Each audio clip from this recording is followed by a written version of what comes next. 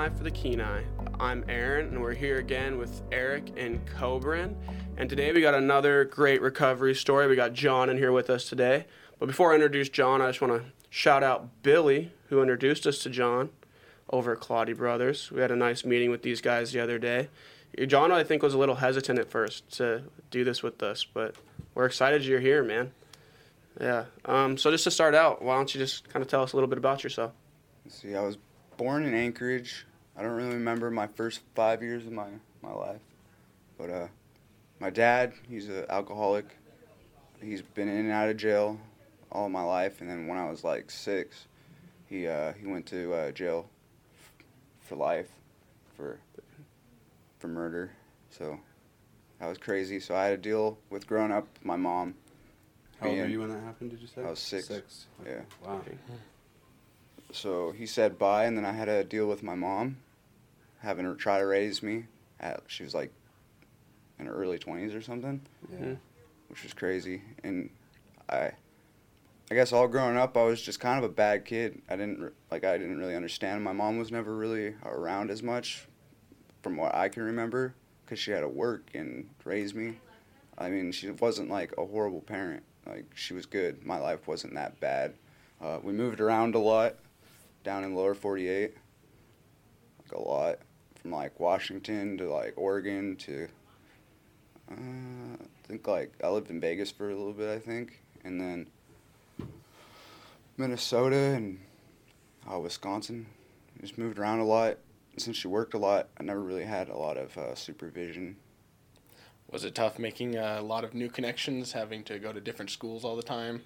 Or did you have some pretty good friends you keep in touch with? I guess, yeah. I also kind of was a bad kid, so I wasn't really in school a lot. Gotcha. But yeah, it was hard. So like, when all that moving around stopped when we moved back up here, I think I was like turning 10, we moved to Anchorage, and we moved one more time out to Wasilla, and like that's kind of where my childhood actually stayed in one spot. I guess for me, like, I started like smoking weed and like drinking and stuff when I was like 12. I tried it, and it wasn't really a thing, but once I hit like 8th grade, I started like selling weed when I figured out my best friend had cancer, and kind of like that good role model I had as like a friend and like a brother or whatever kind of like left. So like I started doing what I would. And he was your age, 12? Yeah. Wow. Well, no, we were like 15, I think. Oh, okay. Then. Yeah, sure, 8th grade or whatever, yeah. And he was like my first friend when I moved to the Valley. So it's like. And the Valley was kind of your first time of some stability. Yeah, not moving, and like those people were important in my life for like kind of a long time. Geographical stability, some of the first like, peer relationship stability. Yeah. And that was taken away by something that was pretty uncontrollable. Wow. So I lost my good influence and started hanging out with just negative people. Mm-hmm. So I started like smoking cigarettes, and I guess I started breaking into houses and stuff. This is like before my drug addiction got really bad. Mm-hmm. Partying a lot. So your criminal / like risk-taking behaviors started more outside of drugs and alcohol. I guess it was more like when I was younger. Okay. Yeah. Just seeing my dad. My dad. So. Yeah. And I feel like, I mean, when it comes to like your identity, you know what I mean? Like, you're moving around a lot. You don't really have a lot of people telling you who you are or what you are, you know what I mean? It's kind of one of those things where you have to make your own inferences, and your only influence is your dad, you know what I mean? So I feel like it'd be easy, tell me if I'm wrong at all, but like, it'd be easy to kind of be like, oh, you know, I'm doing these things, like breaking into houses, expressing these criminal behaviors, and like, oh, but I'm just like my dad. Or I'm this, well, I thought that, I wasn't as bad as him, so right. I justify. I do that a lot. I justify just because I didn't end up in prison, or I'm not doing the things that he was doing. Then I'm not as bad. Yeah. And was that kind of like at home as too? Like you said, your mom didn't really pay attention as much, so those behaviors weren't really she did. addressed. Like, she was around, but I kind of remember more like she works a lot. Right. Oh, okay, gotcha. As long as you weren't in prison, it wasn't a big deal, sort of thing. Like. Well, yeah, never had a run-in with cops and stuff like that. Yeah. On a So- far less severe scale. I definitely Yeah. used to do a very similar thing, but like far less severe. And I'm not trying to. I would no way mean that this is like directly comparable to your situation because my dad like was not on the same scale, you know. But I remember like I was in a pretty rough place when I was like 17, 18. And I remember I was listening to this Andre Nicotina song, and my friend was like, and I said, man, you know what I like about listening to Andre? And he's like, what? And I'm like, you know, he's a really bad dude. Like, I listen to Andre, and I really feel like, I'm like, hey, man, at least I'm not as bad as Andre, you know? And so you're like, hey, at least I'm not in prison. That just reminds me of, like, being like, man, at least I'm not as bad as Dre Dog. You know? So, anyway. Yeah, dang. So you're getting into some, you're about 15, getting into some pretty criminal behavior. I mean, I guess I was a somewhat good student. I don't know. Like I didn't get suspended a lot or get in trouble a lot at school, probably because I had that good influence. I played sports and all that, and then as soon as like I found that out, then all that went out the window, and I didn't know who else to hang out with. So the person I spent all my time with is in a whole nother state, going through something I don't even understand. I didn't really know how it. I kind of just pushed it down like I did everything growing up. But these people were like, my friends were smoking cigarettes, partying, smoking weed, and then like towards the end of my 8th grade year, I got kicked out of school for selling weed. And like that's when, it seems like when everything started. Yeah. So I couldn't go to that school district, and I had to go to boarding school. Like that whole summer though, it wasn't bad, because I was grounded, of course. You know? Yeah. I mean, once I moved back up here from down there, everything kind of changed. You know, I did all my decisions myself. You know, my Right. mom tried to be. Should work. She tried. Well, when we moved up here, actually, she was around a lot. Oh, and okay. something I wasn't used to. Oh, okay. And like I was just such a bad kid for some reason when we moved back up here. Like I guess being told what to do, and it was just all weird. And my mom just didn't know what to do, and I just kept getting in trouble, suspended. But once we moved out to the valley, I was doing good. And then that happened, and then I got kicked out of school, and like my mom. You were kind of like expelled midway through the school year? Yeah. Or somewhere in there? Yeah. Well, actually, like the last 3 weeks of school. Oh, okay. That's Yeah. Right, yeah. Damn. So close. Yeah. My mom got a boyfriend, my like a good friend that I had when I lived in Anchorage, who's my aunt now. It was his sister, and we hung out all the time. And like, so I had like a father figure. It was just hard growing up. I liked him, but it's like I just wasn't doing the enforcement of rules and Yeah, stuff. I had some resentment Sneaking there. out, Yeah. just doing shit I wasn't supposed to do. But once I got into high school, I had to go to a boarding school, and like I started partying more because like halfway through my freshman year is when my friend died. And I just didn't know how to deal with it, so I started drinking, and we weren't supposed to be drinking, like at the campus I was living at. And I started getting in more trouble. Or at 15. Well, yeah. Period. So I'd go out and go off campus, go down to the beach, and I'd just get drunk. And Were those a little more abnormal compared to the other people at this boarding school, or were you all kind of engaging in the same behaviors? yeah, I guess. I mean, it was in a village. It was in the village. It was So like, you and other people your age were doing this? Yeah. Okay. There was nothing else to do. Right. Yeah. Right. Yeah. Sure. And like I don't know, I just didn't know how to cope with it. So I just started robbing people and doing shit like that. Like after a while, it got bad. But I wasn't like telling my mom what was going on.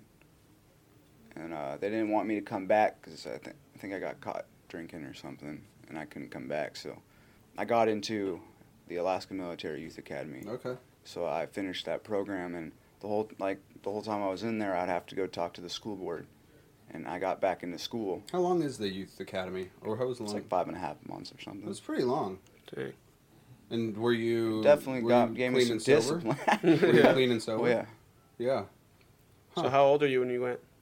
like 17? 16, 17, Yeah. something like that. Taught me some better discipline. Yeah. Gave your brain a break from the drugs and alcohol at an age where your brain's really sensitive. Yeah. Yeah. Huh. Okay. But I mean, when I got out, You run got back gun into and- school, I yeah. started smoking more weed, Yeah. drinking, so Mhm. it wasn't really much. It's just, I had one reason why I went there, and that was to get back into school. Yeah.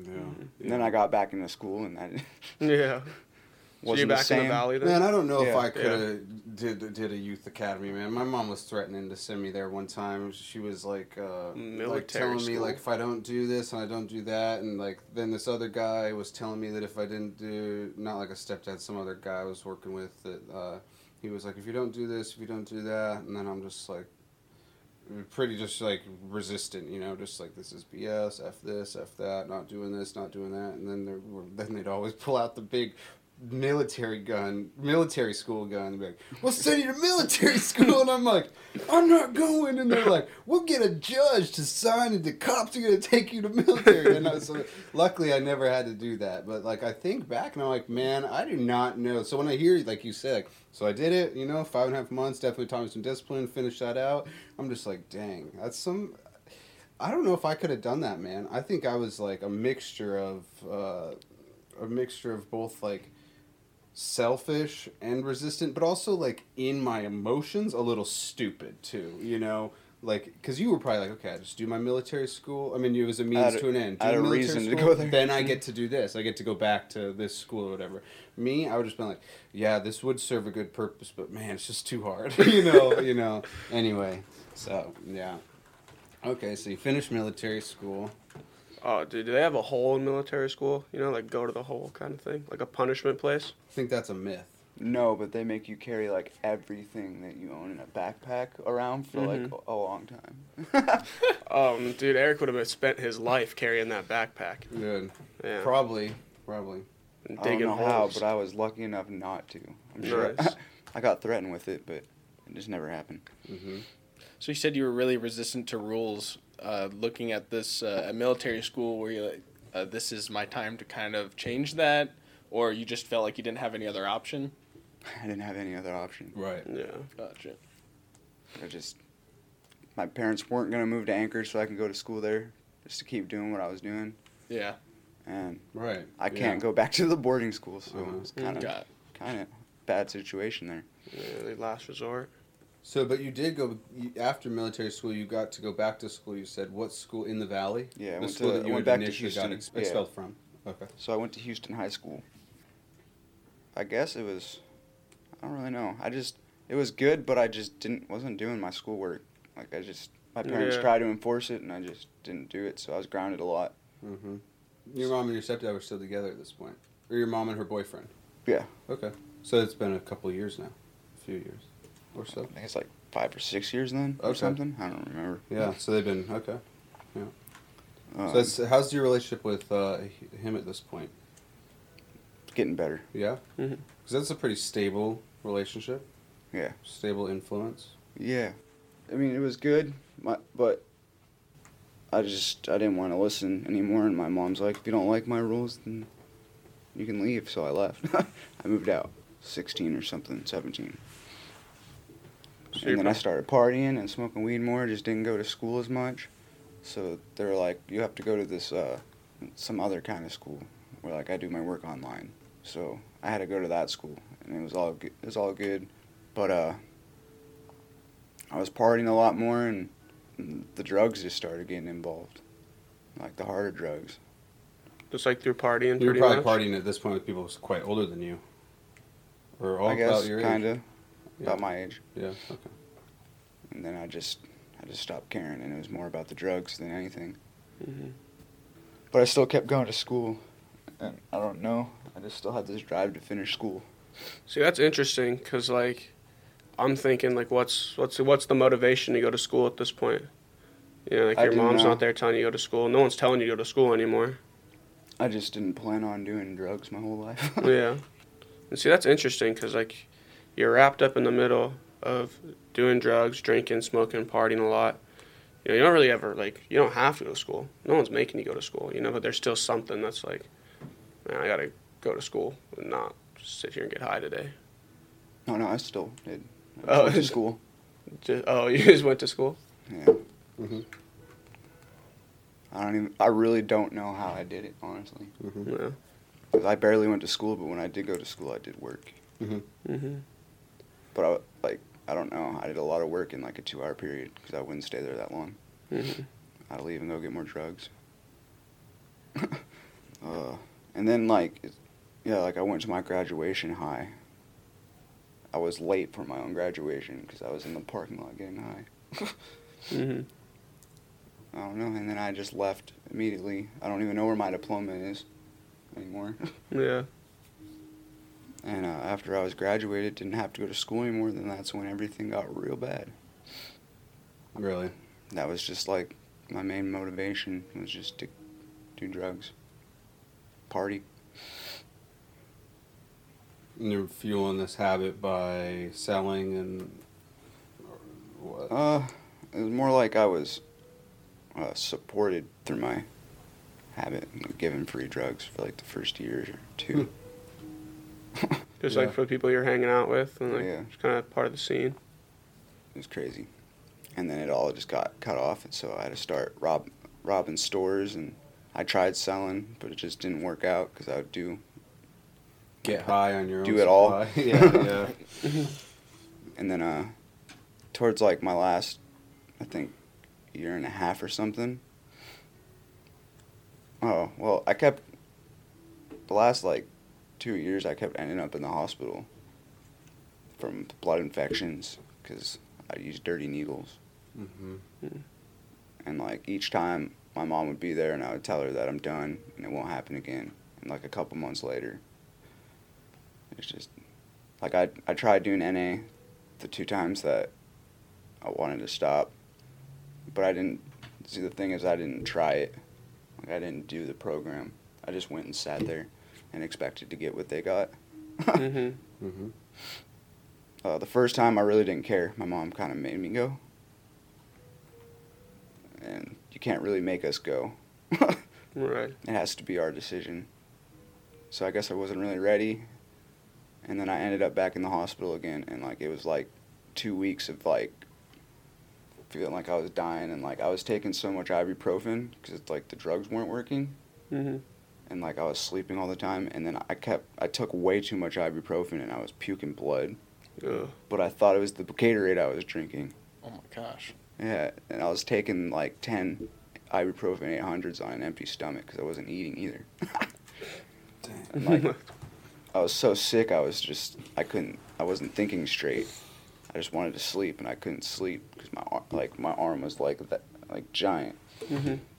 And then I got to a point where I couldn't hold like my pee in long enough, so I had to ask people to help me go to the bathroom, and then I just collapsed and almost like. I was going forward and almost hit my head on the toilet, but they caught me. Mm. And like I remember like the paramedic coming, and just faintly he kept trying to wake me up, and I was like, hell no, dude, I'm trying to sleep. Mm-hmm. Yeah. But I was like dying. I finally fell asleep. It's because I had no blood left. Mm-hmm. Wow. And like the dude, it was crazy. Like I think I'll remember it for the rest of my life. But the paramedic was like, I used to be where you're at. Like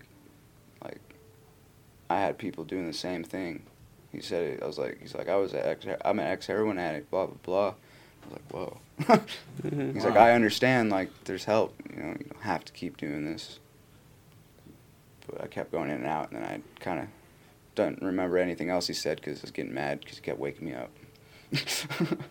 Mm-hmm. It's like, I remember my hospital visits more than I remember anything else. It's like, Mhm. Right. I woke up in the chair. I was like, all right, I should be good. And they like, couldn't get blood. And I just remember like the last little blood I had left, I puked out all over myself, everywhere. I'm like, Yeah. and like I woke up, I was coming out of like a coma that I was like in for like 5 days. And my mom was just right there. I think she was talking to the doctor. And I was like, it's just so heartbreaking. And then just the insanity of this disease. Mm-hmm. I really tried this time to do it. Like, I moved into a transitional living center, and I started going to church and meetings. It still wasn't doing, like, the step work or nothing Mhm. like that. I didn't get a sponsor. I wasn't doing anything other than Showing up. yeah, and it worked for a little bit, and then I saw somebody I used to use with. I was like, hey, let's kick it, and then next thing you know, I'm getting high going back to my transitional living center, and like that was my first time. My Mhm. mom's like, you can go back out or you can go live at the transitional living center, and I just Mhm. didn't. I went back out for like a while, and then the second time, I put myself in that transitional living center, but it just didn't work out. I got kicked out, so I left and went to a trap house Mhm. that I knew I was welcome at. But then we all got kicked out of that place, and I just started living on the streets. When I guess I never really slept. Like my heroin addiction just turned into a meth addiction, because I was just tired of ended up in the hospital. But then it just started being like anything, and like it was just so crappy. It was so miserable, especially in the wintertime. I'd like stand outside and I'd sit on my phone hoping that I could find somebody I can go like hang out with or stay Mhm. there. And I just put myself through hell. Yeah. Just because I couldn't stop. Yeah. How No matter how, it was like 21 or like 20 to 21. It's just, I remember it. I would walk around Wasilla for days, just walking around in the cold. And then like, And at this point, you were doing meth regularly. yeah, and heroin and Anything else? Drinking, mostly meth smoking though. weed, and Yeah, drinking, Mhm. whatever the hell I could do. I was just, I got, and then like I got a really bad blood infection. I got the enteritis or whatever it's called, and like it was like 8 months of it, and like I knew somebody that died like within like a few days of it, and I started feeling sick and sick and sick, and I was Mhm. sleeping a lot more, so I had to up my meth use, and like sooner it just didn't work anymore, and I'd just do more and more, and soon I was just crazy. I just wasn't there anymore. Mhm. Just wasn't there. Mm-hmm. And I started owing people money, and I started getting jumped, and I started doing just bad stuff. I'm just really surprised I'm not dead. Mm-hmm. Mhm. Like,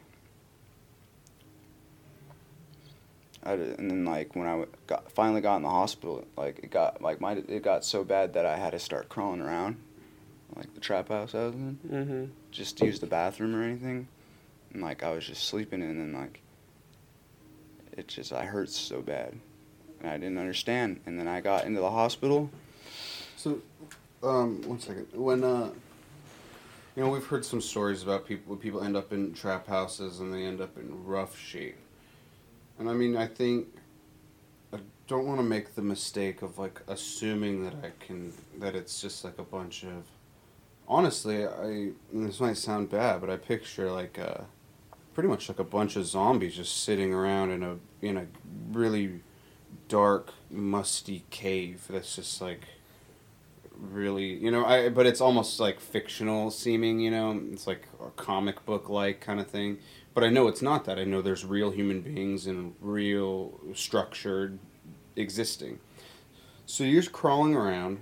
What is some of the reactions from these people around you? And I know these people around you are probably equally, if not more, strung out, drug dependent, et cetera, et cetera. But I mean, I know that there's still a group of human beings. Can you tell me what that's like? Like, what is that like? Being in a trap house, crawling around. Like, what are some of the reactions from people around you? Is there any real like amount of care? Like, what is that like? At What that was point, that I was like? around people that could care as much as they could, Yeah, like in our addiction. yeah. I mean, they noticed that something was going on because it started getting a lot worse.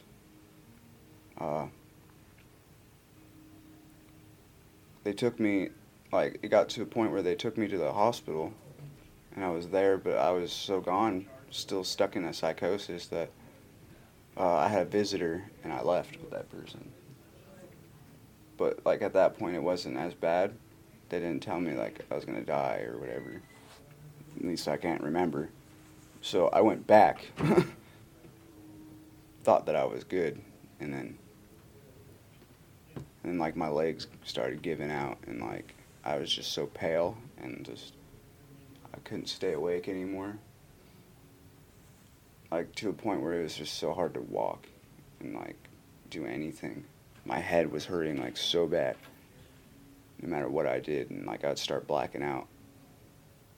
It's just so they brought me to the one in Anchorage after a while, and I sat there for a few weeks. Really thought I was done, but like the smartest thing I think I did was I applied for Serenity House when I was in there. Okay. Because I had a friend that I grew up with and I used with. He came here and he told me about it. And he's like, the only thing He is... came to the hospital in Anchorage. Yeah. And was telling you about it. Okay, wow. 'Cause he was like 8 months or something. Clean. Wow. Mm. Yeah. So this is a big deal. Looking back, this guy, big Yeah. deal. So I think, I owe him a lot. Because I wouldn't have went to treatment. And that's the only, like, him bringing that up is the only reason why treatment sounded even good. Yeah. Mhm. Yeah. And probably the fact that... If someone in a white coat showed up and was like, "Hi, Mr. So-and-so, we would like you to maybe consider the 30-day inpatient drug rehabilitation center located on the Kenai Peninsula, Serenity House," you'd be like, yeah, no. Right? I mean, this is like, that's not going to sound appealing. But really, that might be what you would have heard had your friend not been there. Yeah. And then he was like, the only thing is they require you to go to these 12-step group meetings. I was like, oh yeah, I know all about those. Mhm. So, luckily that seed was planted when I was, like, trying it before. Mm-hmm. But, I really thought I was done that time. Again, I just wasn't. I found somebody with some meth and I did some, and then I left the hospital, like, I think a week before I was getting out. Like, we had been done with my treatment there. And like I was going through my messages earlier, like this week, and like I still wasn't all there. Mhm. Might have also been because when I left, I went back out to the valley, and I got high again, and like they told me I was gonna die. And I really thought I was done. I spent like weeks crying because I really thought I was gonna die, and I just wasn't ready. And they were telling you that your drug use is one of the main things killing you. It was. And what's interesting is that you're in your addiction, and you're crying because you're going to die, and you're crying because you know that your drug use is killing you, but you're crying like, well, you're picking up that meth pipe. I mean, that is just how powerful that addiction becomes. Yeah, I just couldn't stop, and like, I don't know how. I think it's because of the grace of God, but I made it here. Like, I made it here. To surrender. And like I kept calling them, and they're like, we can't let you come until you finish your like treatment in the hospital. Mhm. And like I was like, oh great, because like I already saw my last 2 times I was in there, it just didn't work out. Yeah. But I was like, all right. So I admitted myself into the hospital here in Soldotna, and like it's just crazy. My doctor. They're like, all right, well, you're going to probably have to be here for, like, 6 weeks. I'm like, dude, I just sat in a hospital for, like, a month and a half already. Like, I don't even think I can take this much more. And then on top of that, they put me on a no-contact order. Like, I couldn't leave that floor. Like, people could come and... Yeah, honestly. Like, because it seems like anytime anybody shows up, you're taking off. You're a with it. chronic runaway, man. You are done. Yeah, good. But at the time, Yeah. Yeah, I mean, you're I was like, pissed. oh, You're like, great, yeah, cool. Oh, Yeah. thanks a lot. a-hole. Y'all don't know me. But, like, I told my mom that, and she's like, you're probably good. Yeah. Like, now you can't run. Right, Yeah. right. I was like, I don't know anybody here, but I said that in Anchorage, too. Mhm. Right. Us addicts, we can find anything, Yeah. anywhere. But I sat there and, like, I was fine, but then, like, a few days later, like, when she told me that, I was like, no, it's not going to work. Like, I will leave. Mhm. Because I already know, like, I will leave. it's proven. So I don't know how she did it. Like she risked her job because I was just honest with her. Like I was gonna leave if I had to sit there for that long. I need to get into treatment because I need, like, I don't know, but for some reason it just seemed like the only idea and option I've never tried. Mhm. Yeah. So she worked with me. What she did was she ordered these illegal antibiotics from like Germany or something, Switzerland, and like she wasn't. You can't do that. It's never been tested in America. And like so, she waited before it came in, and then she told me that it came in, and that I only had to be there for 2 weeks. So while I was in Serenity House, I had to go every Wednesday and get the antibiotics injected into me. So they would last a week, and for like 4 weeks while I was in there, that was the additional month that I would have had to spend in the hospital. I got to spend in Serenity House instead. Oh, nice. So, and then when I got out of Serenity House and my treatment was all done, I actually got to thank her. Because without that help, I literally probably would be dead. Yeah. Yeah. I can't be grateful enough for that. Mm-hmm. But while I was in Serenity House, I got introduced to the 12-step program. Mhm. And then I decided to really get involved in it. I wasn't all for it at first, you know. Mhm. Like while I was in there, I was like, oh, you know, weed and alcohol never really, never ruined my life. Yeah, that But was. once I got a sponsor and I started working the steps and stuff, that's my key result to me relapsing every time was alcohol. Mhm. And weed just makes me lazy, so Yeah. can't do that. That's right. One thing leads to another, and to another, and to another. Yeah, so I think it was a few weeks into Serenity House then something like kind of changed, and I started really taking it seriously, Mm-hmm. and like I started really working steps. Because after a few weeks in Serenity, because you were in the hospital for 2 weeks before you went to Serenity, so now a few weeks in, you have a good 5 weeks clean or so, right? A little bit more, maybe a little bit less. Yeah, it took me a little bit before I even got here. Yeah, so Mhm. you got a little bit of clean time, kind of. I kind of Starting sat to here in be able to- Soldotna for like a few weeks before I even went in the hospital. Okay. Okay. So I was at like my uncle's. Okay, so you'd gotten some sobriety under your belt to the point where you're probably able to start to reflect a little bit. Yeah. Yeah. I'd say that even being in treatment, it wasn't easy. I was really gone. Like mentally, physically. I had to regain strength altogether. It's just, Mhm. everything was just a hassle, it seemed like. When I got out, I started going to meetings and stuff a lot more. And did you have a sponsor at this point? Oh yeah, I got a sponsor like a week or two in Serenity House. Yeah. And you worked steps in Serenity, right? I think Yeah. kind of the general expectation is that you work a few steps So or you so. do 1, or 2, four. 3, you do their way, their Yeah. packet or whatever. Yeah. Mhm. And then I did it also with my sponsor. Okay. Okay. Since Sometimes they differ a little bit. I work mine through Alcoholics Anonymous, so Yeah. it just seems like what I got my sobriety from. Mm-hmm. I think it was just because of my bad experience for me not doing anything in NA. Mm-hmm. Mhm. But later on down the road, I made amends to the to the program. Yeah. So I go there, and I'm a drug addict too. So Mm-hmm. Mhm. I just got into a lot of service and a lot of meetings. I just kept busy, and I wanted to go back to the Valley, and I thought about it a lot, but it just seemed like I needed to stay here for some reason. Mhm. It's And probably that same part of you that kept telling you that you needed to go to school. You know what I mean? There's some sort of structure. There's some part of you that knows, like, without this, because then you leave school and things go straight downhill. There's kind of a part of you that knows, like, if you go back, like, yeah, at least right now, or, you know, or even at that point, like, it's probably heading the same direction. It's just too much of that same feeling over again. yeah, It's probably good. No contactless and Soldotna are good things for you. Yeah. I don't really know. Like just the beginning of sobriety was just, it wasn't easy at all. Honestly, I was learning something new. I didn't know it. At that point, all I really knew how to do was live that criminal lifestyle and do drugs. And then on top of that, I am living in a place where I don't know anybody. Mhm. So I felt really alone, which made Yeah. it really hard, and I had to make new friends and new Mhm. connections. And I just had to start trusting people all over again. It was hard.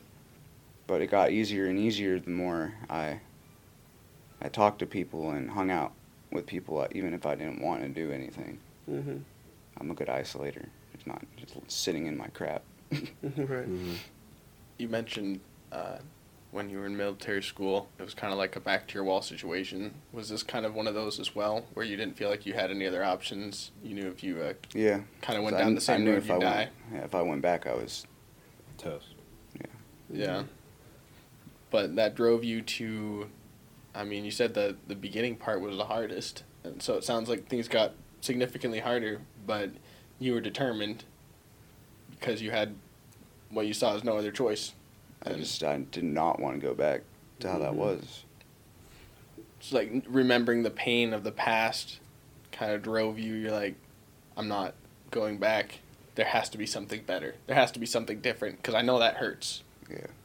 I think dying wasn't what scared me the most after I realized it's sitting and living in that misery that I was living in.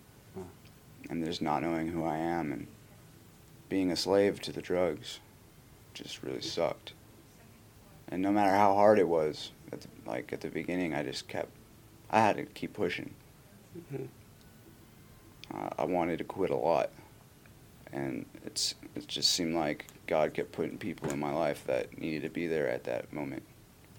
I learned a lot of lessons, and I don't know, I gained a lot of good friends throughout this.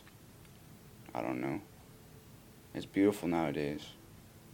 My days today aren't like, I guess the problems today are nothing like they were like almost a year ago. Mhm. Like now it's like, oh, I gotta pay bills. Right. Right. Go to Yeah. work. Great. Yeah, Yeah. yeah. That makes sense. I know I see this, so the other day I saw this thing that said something like, my worst day sober is better than my best day using. Yeah. And then I saw some threads, like some comments in there, and some people were like, this is bogus. Like, I had my best day using was pretty good. Like, and they're just being realistic. But then I guess it kind of got down, and so they discussed some of this. And part of what the person was saying was, and I'm not trying to suggest that people should go use and that it's better, obviously. But what they said was essentially that, like, when using in, like, a realistic, where any kind of reality ever sets in, there's just such a part in your mind that's like, this is a dead end, man. Like, no matter how good it is, it's a dead end. Like, I mean, no matter how good it is for a brief moment, you know. And, like, in sobriety, even on some of those, like, downhill days, you know, where things are just not going well, like, there's not, like, any kind of, like, impending doom. Yeah. Does that make sense? Yeah. Is that kind of what's going on? Like, when you really start to get into that addiction for quite a while, you just start to, if it hits you after a while that, like, I know where this ends, and it ends up with me being unable to walk, unable to, like, have a functioning body, in the hospital, near death, and hating myself, and not being able to function physically or mentally. I mean, does that pretty much well set in? Yeah. Pretty much. Yeah. I think part of what we're hearing is that, you know, after a while, that does start to become quite noticeable in people's minds. Like, there's just a few times where they go back out and they think, oh, I can do better this time, I can do better this time. But there's after a couple times, some people learn a little faster than others, that, like, I'm not really probably going to do better this time. I know where this ends, and this time it's going to end about the same as last time, but, you know, the disease is powerful, you know. Yeah. So you have about a year sober today? Is that what? Next month I'll have like a year. Wow, Nice. that's awesome. Yeah. What have the last few months been like? Once you got to about 9 months, what have those been like? Because you probably, after 9 months, you're pretty, you're outside of, you're not like, so let me go back. the first few months of recovery, it sounds like you're all in. I mean, just all in. And maybe, those first few months, it's like you're focused on getting better. And there's almost maybe a little bit of a high to that, to that hope, You got some hope, there's some you're making traction. Well, then after about 6 months after that, so about 9 months after, that whole, like, I'm getting clean. Now you just are learning to live clean. Mm-hmm. I feel like after 9 months, it might be an adjustment period that's hard, right? Yeah. Because, I mean, you have hope, but it's like you're not. You get what I'm saying? So what's the last few months been like? What have been the good parts, the difficulties? Probably just really learning how to work. Mm-hmm. Yeah. Yeah. That's really all. I mean, I still do my recovery the same I did at the beginning. Really? So you're work it still just as like hard. a meeting or two every day? Really? Okay. And it's like if I don't do that, I can notice a difference. Yeah. Mm-hmm. Just kind of some inner turmoil, or like, what's that feel like when you don't? It's just kind of draining, it seems like. I get really irritable and just discontent. Mm-hmm. It's really odd. Yeah. Yeah. It kind of refuels you, resets you. Yeah. Okay. Are you looking to sponsor other people in the future? Yeah. Yeah. Mm-hmm. I mean, I had a few already. Yeah. One just went back to jail, and the other one, it just wasn't working out. Sure. So he went with somebody else. Yeah. That's just How it goes. it's not about me. Yeah. Yeah. Right. What was it like to take someone else more or less under your wing? Scary? Yeah. Just not used to it. Yeah. Mm-hmm. Feel It's a little new. like a little overwhelming maybe? Yeah. Yeah. But the only way I can get good at it is if I do it. So Mm-hmm. Mm-hmm. Has that kind of been your attitude now with learning a lot of new skills? You're just like, it's going to suck at first, but eventually I'm going to get used to it and I'm going to work through it? yeah, pretty much. Nice. That's a good way to look at it. It's interesting, it's like, I imagine it like when you get into recovery, and you see these like the months racking up, you know what I mean? It's almost like that same kind of like not necessarily anxious, but like exciting feeling you get, like, when you do go to work and like you look at your bank statement, and it goes up. You put some in savings and it goes up, and it goes up, and it goes up. You know what I mean? Like, people have this really weird like love of like progression, you know what I mean, and like innovation more or less, but it's like super interesting that it's like really relative to like everybody's life, you know what I mean? Like, you're stacking up months, you know what I mean? Like, months are coming in, like, you're like that to 2 years ago, you know what I mean? Like, when you were selling or like when you were stealing, it's like, oh, getting it, you know what I mean? It's like kind of this like really almost exciting like progression towards the ends of your means, which your ends of the means then was to fuel your addiction. Yeah. And now it's like the complete opposite in your sobriety, you know what I mean? Now it's getting it, like every day you're doing something a little more, just feel something else. Yeah. The better end of it, obviously, but no, I just thought that was interesting. Mm-hmm. Tangent, but how does that feel? You know what I mean? Like, every month that passes by, like, you hit your clean date, for the next month, or like the same day, I guess, like as the months progress, how does that progression feel? Like, do you do something on that day, like kind of just to yourself, even just like in a good way, like, oh, like it's another month, like. I don't really treat myself. I mean, I just go to a meeting, Mm-hmm. get my coin, and share. Nice. Mhm. Carry the message. Yeah. Mm-hmm. Show that it works. Mm-hmm. So have you done all the 12 steps now? Yeah. Do people ever go through the steps twice, or more than once, or not? That's an uncommon thing? Yeah. Yeah, For my program, at least. yeah. You Mhm. do it, and then you help others go through it, but you're Yeah, not normally really like you're going through going. it when you go through it, and then when you sponsor people, you're going through it again, pretty much. Mm-hmm. Mm-hmm. And again, again, again. Yeah. And do you like catch things, like the second time you go through it, like when you're sponsoring people that you didn't really think about it the same way before, like when you've went through it the first time and like kind of just see it from a different perspective, I guess. Kinda, yeah. Yeah. What was the hardest step for you? 4. Which one is that? It's you do an inventory of yourself. Okay. Yeah, like a fearless moral inventory with Yeah. somebody else, right? That you share with somebody else? Yeah. Yeah. Other than that, they all were kind of good. They got good feeling to it. It's like a change. Mm-hmm. Yeah, I could not imagine trying to do that. I mean, that would be hard. That would be really hard. It'd take a while. There's a lot of aspects of that one step that are difficult in themselves. You know what I mean? Like trusting that other person you're opening up to. That's There's a lot of vulnerability trust. there. Yeah. You're being very trusting. You're being very vulnerable, which are two things you probably haven't been much in your life. You know what I mean?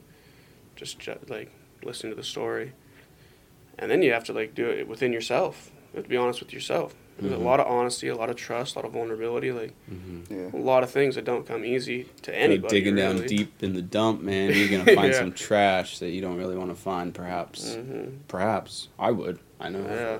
You know. Yeah. We had somebody who was, I think it was, that we've recorded with before, suggest that everybody do the 12 steps. Like, just in general. Yeah, you know what I mean? Because it takes a lot of reflection and a lot of being honest and just, like, kind of a lot of accountability to yourself and to your, the community you build around yourself, really. Which is, I mean, it's hard. It's hard for every day. Mm-hmm. You know what I mean? Like, it's interesting that we put it in a lens of, like, oh yeah, the 12 steps is for recovery. Like, pretty much everyone could use the 12 steps. You know what I mean? Realistically, like almost like it's just a growing process. You know what I mean? Not like just a growing process. I mean, some easier for than others. But like it's always hard. Growing pains are always difficult. Yeah, they are. All right, should we do the 12 steps, Eric? It'd be tough stuff, bud. Yeah. Yeah, it'd be hard.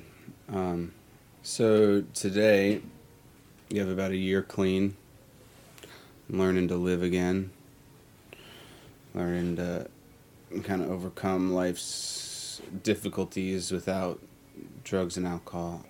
What are some of your goals for the future? Have you kind of started to develop more of a mindset toward the future? I think in addiction, the reason I ask is it sounds like in addiction it's very much now-minded, very much like I need drugs, or if it's not like I need drugs now, it's like how am I going to get drugs later, And so as you've been clean, have you noticed developing kind of like a look toward the future that's a little bit more than the next now to 12 hours from now, What are some of your goals for the future? I guess it's probably the normal dream, Yeah. Family, Yeah. a house. Yeah. Right. Yeah. Yeah. I don't really. I guess a job that'll meet my needs. That's That's cool. really all I want. Yeah. I don't really want like a giant house in the hills. Mhm. I mean, it'd be cool, but Right. Right. Right. it's a little over exaggeration. Yeah. Unless I become a star overnight or something. Make you famous. Well, thanks for sharing your story with us today, John. I think I think what's really interesting is that you kind of hit your rock bottom pretty low, and you're pretty young. I don't know exactly how old you are today, but you're not. You went through some really, really, really difficult times for a period of years there, and you were, it sounds like you had a few. When we look at like what's kind of keeping this guy, like we look at people who end up in around some certain factors and other people who have similar factors, and some people make it and some people don't. And they're like, what the heck's the difference? Well, there's probably a little bit of genetic differences, a little bit of environmental circumstances, but another one is like what are some key factors that go on there, like protective factors? Like one, you seem to have some, at least once you got to the valley, you had some stable parents for the most part. Some stable adults in your life, even though they weren't like putting up with your crap. That could be argued to be pretty much a good thing. Like they probably shouldn't have been putting up. You had some stable adults in your life. Your mom, it sounds like, was there for you throughout. Even when you were going to the hospital, you had someone that cared about you, who wanted you to see you succeed. And then you end up in the hospital and you have a friend, a peer who has accepted you as one of his own. As a friend. And is looking out for your well-being. You had it sounds like you had a mixture of internal characteristics of, wanting to succeed, and which I think all people who end up at the rock bottom of addiction have. They don't lose themselves like there's still, I mean, a lot of it goes when the drugs take over, but there's still a piece of them in them that, you know, they feel the shame, they feel the guilt, they feel the motive, like the sadness. It's like, man, my freaking life is it's empty, you know, it's gone. Like, this is what's happening. And now, like, I think a little piece of you knows why you're there. Yeah. You know what I mean? Like, all the factors, like, we talked about, like, through childhood or even through, like, some traumatic events, you know what I mean? Like, you kind of know why you're there. I think it's most represented in, like, you said you're sitting there, you're like, I'm gonna die, I don't really want to die, the drugs are killing me, and you're crying while you're doing drugs, you know? Like, you know, like, this isn't what I want, but you are just, like you said, a complete slave. And the brain science shows a lot of this, of like people becoming like unable to choose to a large extent in the end, you know, until there's some certain factors that might come into play. So it just sounds like you, between some of your internal characteristics as well as some pretty key factors that protected you from being that person that is just, and maybe there's some other miracles as well, you know, like you are through some of that, like able to live like a healthy, productive, hope-producing life, you know, and it's just so cool to see, man. It's awesome to hear your story today. So thank you so much for sharing all of that. I think there's some, like I've been rambling, you know, I think there's some really cool things to be able to glean from that. And I mean, honestly, like, you know, we talk about, like, what are your goals for the future, you know, and, like, it seems like, you know, you're like, I don't want much, you know, like, house in the hills would be nice, but really, like, your biggest impact at the end of the day is going to be just through your sobriety and, like, living through who you are, you know what I mean, and the people you impact, like, through this and through, you know, sponsors, you know, not that, and sponsoring other people, not that every single one was going to work out, you know, but, like, that's in our community, in this community, and like the people we're trying to reach, like that's going to be your impact and your legacy, more or less, you know what I mean, like to everybody you reach and touch, you know. So like, yeah, it's just cool to see, man. It's cool to see like everyone kind of just getting out there and doing what they can for who they can, and you know, caring, you know. Like that's cool to see people caring about people. You don't necessarily need to be that guy that shows up at somebody's hospital bed with 8 months, you know, and be like, dude, I've been there. You don't need to do that to be, to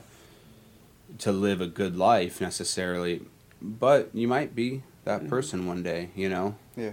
And I think that's very significant, you know? So, thanks. As always, this is Eric and Aaron and Coburn. We were able to hear a great recovery story today with John. Please be thinking about all the ways that all the hope that can be found in some of these messages, as well as the fact that the disease of addiction is really powerful, but with some certain influences, some certain factors, as well as not giving up, we can see a lot of really cool lives come to emerge in recovery. So thank you so much. This is You and I for the Kenai.